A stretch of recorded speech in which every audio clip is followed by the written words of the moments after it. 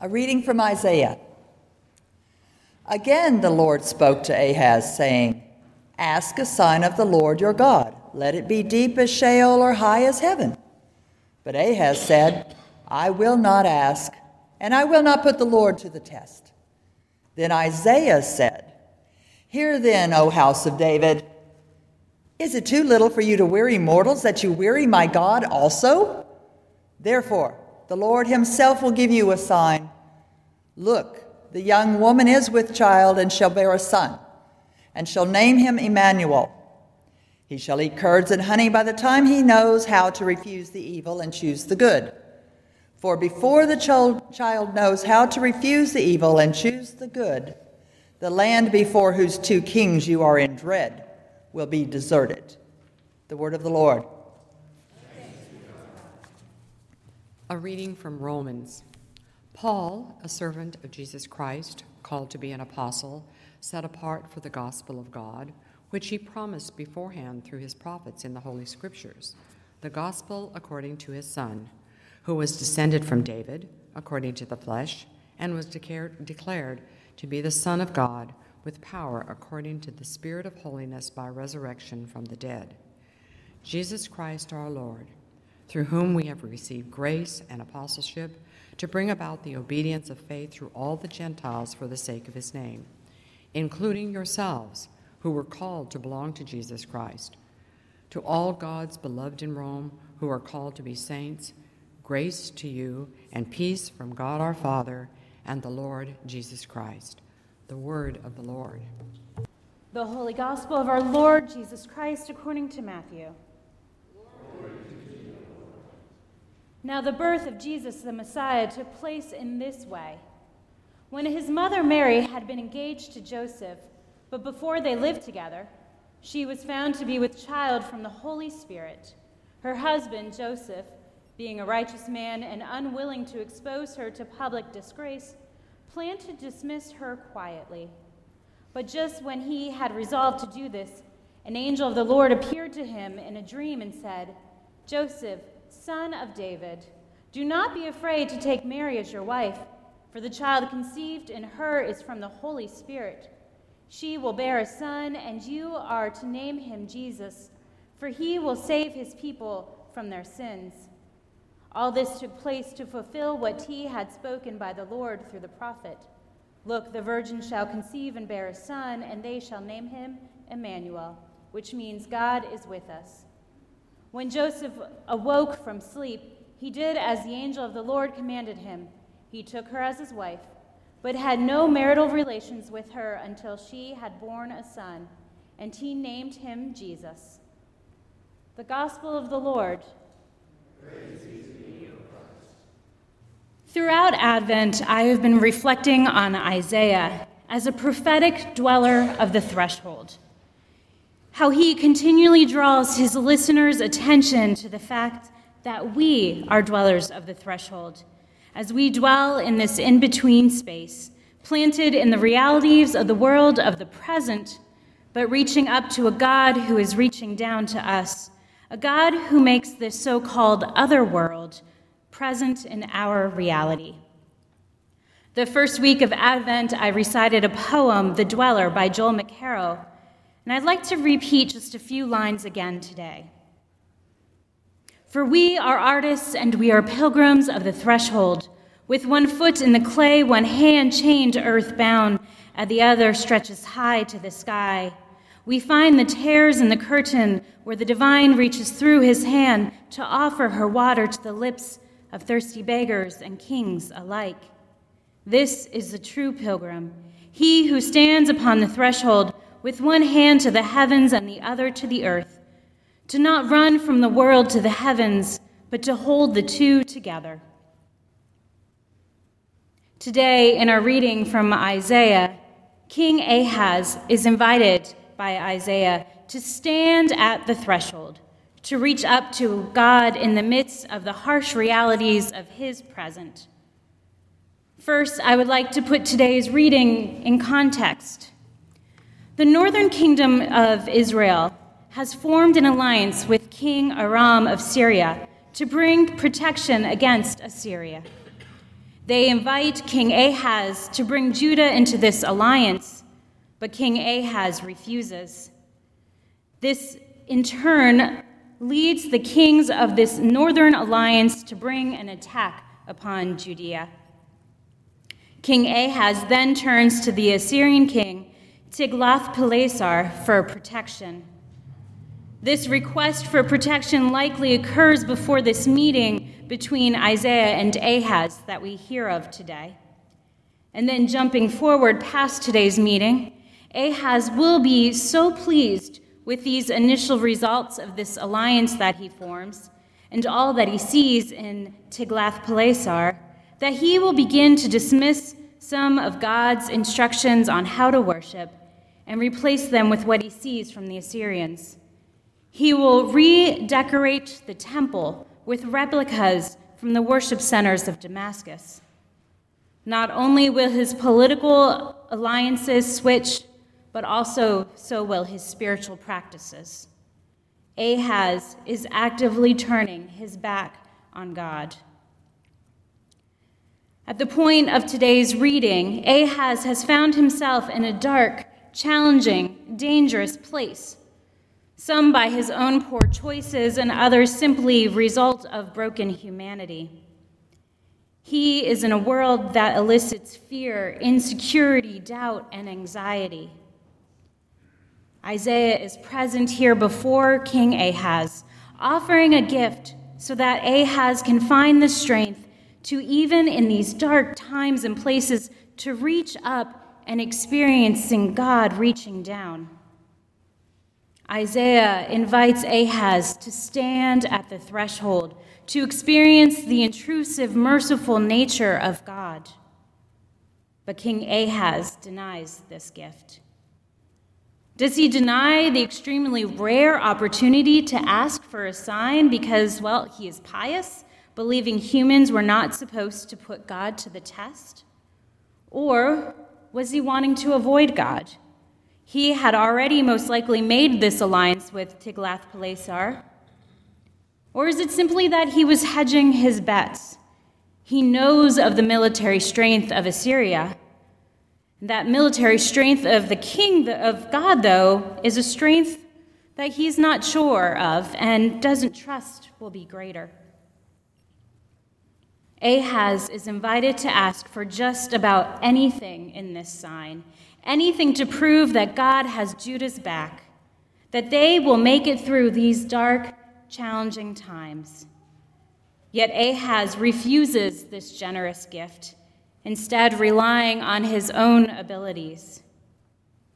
Mercifully, though, the God of love does not deny us just because we deny God. God still offers a sign through the words of Isaiah, the words of a promise of a child named Emmanuel. And within the time of the child's early years, those threats from those northern kings will go away. There's a lot to unpack in this sign, and I'm not going to go through all of them today, but I'd like to focus in on two parts. First, that a son will be born, and second, that the son's name will be Emmanuel.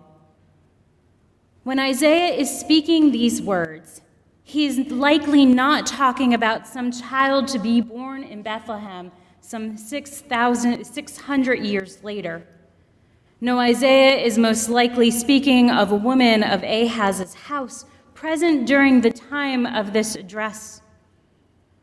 A child to be born as a descendant of Ahaz. The family line will continue to the next generation. The empire that Ahaz is trying to keep alive may break down, but there will be remnants to carry on into the future. This is a promise made for so many of the Hebrew ancestors also. Remember the promise made to Abraham when God said, "I will make your descendants as numerous as the stars in the sky, and will give them all these lands, and through your offspring all nations on earth will be blessed." This promise will carry on into the future, long after Ahaz is gone. Secondly, the name Emmanuel, meaning with us is God, this too is a promise from our loving God. No matter how much Ahaz is acting unwisely, no matter how many poor decisions he makes in his future, God is with him. No matter how many poor choices Ahaz will make, God is remaining present. This is a promise that was given to Abraham, Isaac, Jacob, Joseph, Moses, Joshua, Samuel, and David. Each one of them in their stories is given the promise that God is with them, that God is present among them all along. Through all of this, God is saying, my love for you and for these people is much bigger than all of your poor choices. I, God, invite you to meet me at the threshold, but even if you don't, my promises will carry on, and I will make my merciful intrusions into this dark space. In our reading today, Ahaz isn't the only one invited to meet God on the threshold. Joseph is also invited.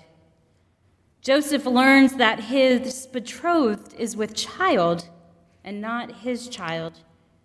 And he considers how he can run from the situation in a manner that will do the least amount of damage to all who are involved.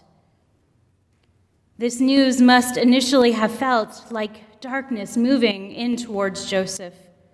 All that he is hoping for, all that he is planning on, all that is arranged between his family and Mary's, all of it changing suddenly. I don't think anyone can blame him for considering how to discreetly dissolve this proposed marriage. And yet, in comes a messenger of God, and the message offers words, an invitation for Joseph to be a dweller of the threshold, to join Mary in this journey, to be part of the earthly family of this child, this Savior, a child that will be God with us. Unlike Ahaz, Joseph receives this invitation and accepts it. He steps onto the threshold, reaching up to God as God is reaching down to him, allowing the light and love of God to break forth into this dark and scary time. Not only does he accept this invitation, but in the end, he accepts his role as the earthly father, even being the one to name this child. As we wait for Christmas and remember God's merciful intrusion into the world through Jesus Christ and anticipate his second coming, we are invited to stand at the threshold, to reach up to God as God is reaching down to us. We can't run away from the darkness, nor are we called to run into it, turning away from the light and love of God. We are called to be dwellers of the threshold. Do we accept this invitation? To be aware of the world of the present, where brokenness, darkness, and pain are all too real, but to also continually reach up and hold on to the never-ending promise that God is with us and that we will carry on? Do we seek signs of where God's light and love are intruding into the present? For this is the truth, my brothers and sisters. God so loves the world that he sends his only Son so that all might have life. I'm delighted that you've come to the fourth Sunday of Advent. I didn't skip it because it's extremely crucial for what's getting ready to happen this week. Reminder that we've known that Christmas is coming. This is not necessarily something older generations enjoyed, but we knew. And out of that knowledge, we've been asked to cultivate in ourselves the virtues of hope and peace and joy and today love. So when the Christ child comes, he'll find a ready welcome in our lives, and quite honestly, we'll be ready for him to show up in new ways in our lives. So we talked the first week about hope, and I'm going to quote Rabbi Jonathan Sacks here. Optimism is the belief that good things are going to happen. Hope is the belief that we can make them happen. So hope isn't about wishing. It's about goal setting. We talked about peace. We talked about how sometimes we confuse peace with quiet, when instead peace is about building something new. It's the opposite of war. Peace is about creation, not about destruction. Peace is about building bridges that have been burned. Last week we got to hear about the rose-colored virtue of joy. Jenny said it better than I did, but here's our brief summary. Joy is about connection. It's about being connected with somebody else, with the world, no matter how hard that is. And it occurred to me this week, talking to our day schoolers, I never looked forward to changing my daughter's diaper, but I absolutely enjoyed it. Because the connection it made, caring for her needs, time and time again, was second to none. I never was happy apologizing after I did something wrong, but I sure did enjoy making right what I did wrong. Joy can abide sorrow, and happiness can't. And we are asked to cultivate joy. And today, we're asked to put room for love. And I hope it's okay to say, in general, if we limit love to a feeling, it's going to be really hard because I've never been able to make myself feel a certain way no matter how hard I tried. And I say this at every marriage that I celebrate. If it's all about feeling and love, I'm going to give you about 2 years. Good thing my wife's an attorney. We can help you out here. No, of course, what we understand is love is a level of commitment regardless of how we feel. And love can take us to some really dark places. We go there because the depth of our commitment brings us there. And I want to suggest to you that our readings today are really about that. So let's start out, if it's okay, with this Isaiah reading that honestly, the way I was given this reading is that it's all about predicting Jesus. The prophet is talking about Jesus, not somebody in his own day. Most of you are sophisticated enough to realize Isaiah is talking about a child that's getting ready to be born in his own lifetime, possibly his own son.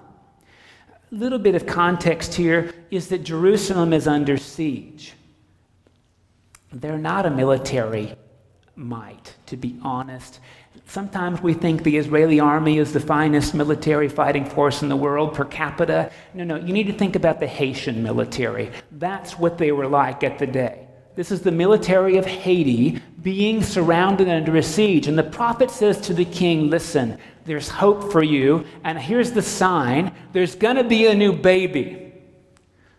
Now, you have to spend a second on this, because when you're under siege, there's no food or water coming into the city. Jerusalem actually had some water, but they didn't have any food. The last thing you want in a siege is a baby, because it's another mouth to feed. It's another life to take care of. It involves crying, which wakes up people who are compressed into a city that is too small to hold them. The prophet says, here's a sign, there'll be a new baby. We often, again, think, yay, new babies. But again, under siege, this is dangerous. And the prophet says, you'll call that baby Emmanuel, which means God with us. Hey, that doesn't mean God's on our team. Like we just won the fantasy football league and we drafted God as our quarterback. Emmanuel really means God is among us. Like God is in this with us. Like God is going to enter besieged Jerusalem and be with you. Now, Joseph isn't under a siege. He's not. But he's living in perilous political times, to be honest. And he gets this mixed sign. Hey, there's going to be a baby called Emmanuel, and the lady you're betrothed to is going to have it. And don't worry that it's not your baby. This is a good thing. Would that work with you? I mean, would you wake up from a dream in which the angel of the Lord appeared and said, hey, that lady you're supposed to get married to, don't worry about her pregnancy, it's from God. Would you wake up and say, hallelujah? I mean, this is an ambiguous thing happening in Joseph's life. In fact, it's a really challenging thing. And this is something we don't do anymore, the system of betrothal. So the way it works is like this. Keep in mind that marriages were made by parents, not by kids. Now, we have a tradition that comes not from the Bible that said Joseph was really old and Mary was like really young. But that's not in the Bible. The way it usually works culturally is Joseph would have been like 13, 15, something like that. Mary would have been like 13, 15, something like that. And their parents said, hey, this is a good match. And because women belong to their dads like chattels, Joseph's folks would have made a down payment on the goods. That's when you're betrothed, when you put money down on the bride-to-be. Now, that's a contract. That means unless something crazy happens, this is going to be the match. Something crazy happens. Now, you need to know that these people are peasants. They're not rolling in dowries. So to think through this, and Matthew's the one who talks about Joseph. Luke talks about Mary, but Matthew talks about Joseph. Matthew's family has made this down payment, and if Joseph walks away, he may have no hope of getting married for the rest of his life because this was his one chance they could afford. Again, we don't do it like this, but this is how they did it. A dowry was compensating a father for having raised a child who could not inherit property or earn income. You were paying the family for having raised a daughter. So they're paying 13 to 15 years worth of living expenses. That's a big sum of money when you are a subsistence worker. If Joseph's older, this would be his life savings to marry this woman, and he's about to walk away from it because he's going to divorce her quietly. Joseph could have said, your daughter broke the contract. He would have got his money back, and Mary would have either been stoned or burned alive. And Joseph, this is an interesting thing, isn't it? You hear the scripture? Joseph is a righteous man. Righteous, which means, well, it could mean a lot of things, but I suppose it means Joseph loves Mary enough to not take her life, even if it means he'll be single for the rest of his. Isn't that interesting? Joseph is willing to sacrifice the future he'd always dreamed of for the challenge and the life right in front of him. Boy, I don't like to hear love in those terms, but I think those are the terms of love today. To sacrifice the future we've always dreamed of for the sake of life that's right in front of us. That's tough. And the prophet Isaiah is brought into this to hear, aha, this is going to fulfill. Like this story is resonating with the chord that happened in Isaiah's lifetime a long time ago. It wasn't about some prediction to happen yet in the future. It's about resonating with these very sometimes confusing ways that God chooses to interact with us. I mean, listen, if you were under siege in Jerusalem, the sign you would want is for Brock Lesnar to come into the city and beat the junk out of your opponents. If you don't know who that is, he has really big hands. He does. They're like twice the size of the normal hand. That's what you would want. Or you would want the desert fox to come and guide your armies. Or you would want, I don't know, USAID to send you some F-14s, and then you could get your way out. That's what you would want. You don't want a baby. And that's what you get. baby. That's what you get. Someone else you got to take care of. Vexing how God chooses to work sometimes. And this is what Joseph gets to hear. Hey, listen, in the middle of all of your concern, I mean, again, if we're just talking about feelings, I don't think it's a stretch to say Joseph is going to feel confused about this baby the rest of his life. I don't think it's a stretch. And what he chooses to do, though, is not live into his feelings. He chooses to live into something deeper, a mixed sign about where God might be, especially when it's inconvenient to him. And in so doing, he resonates with what God has already done. Listen, the resonance is really clear in Paul. We get to hear that Jesus is descended from the line of David, right? Who came from David? Joseph, not Mary. And Joseph's not his dad. It's not even true. But it resonates. Don't you hear? That's why it's included. I know you're thinking, Judaism is matrilineal. Oh, only since 1000 of our Common Era. That's like AD. It was patrilineal, which is why when you read the genealogy, it's all about Joseph. Joseph's related to David, but Joseph is not Jesus' dad. The scriptures are not being limited to factuality. They're trying to say, here's the resonance of what God is doing. Here's the truth. And if you get bogged down in the details, you miss the whole point. The point is that Joseph's life resonates with what David's going to do, which is to bring God's people together. That's the opportunity. Which means, if at the end of the Christmas story, we dislike somebody more than we already did, we read it wrong. Which means, at the end of the Christmas story, if we live into our feelings about love, instead of practicing it, especially when it's hard, we did it wrong. Now look, I am not naive, and I don't think practicing love means always saying yes and being trampled over. No. There are people in every congregation, I've come to learn this as a priest, whose spiritual gift is the ability to say no. That might be the only one they have. I want you to know this. But they have it. And there are times when we practice love by saying no. There are times.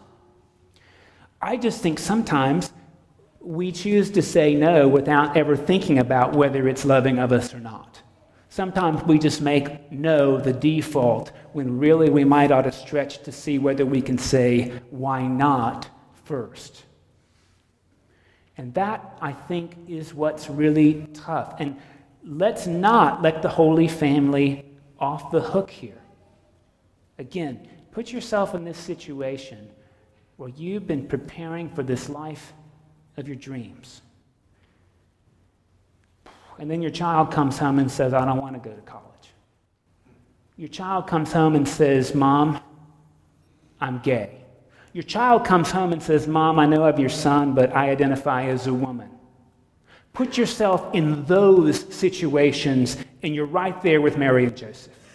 And the question is, are we going to practice love, or are we going to practice living into just our feelings?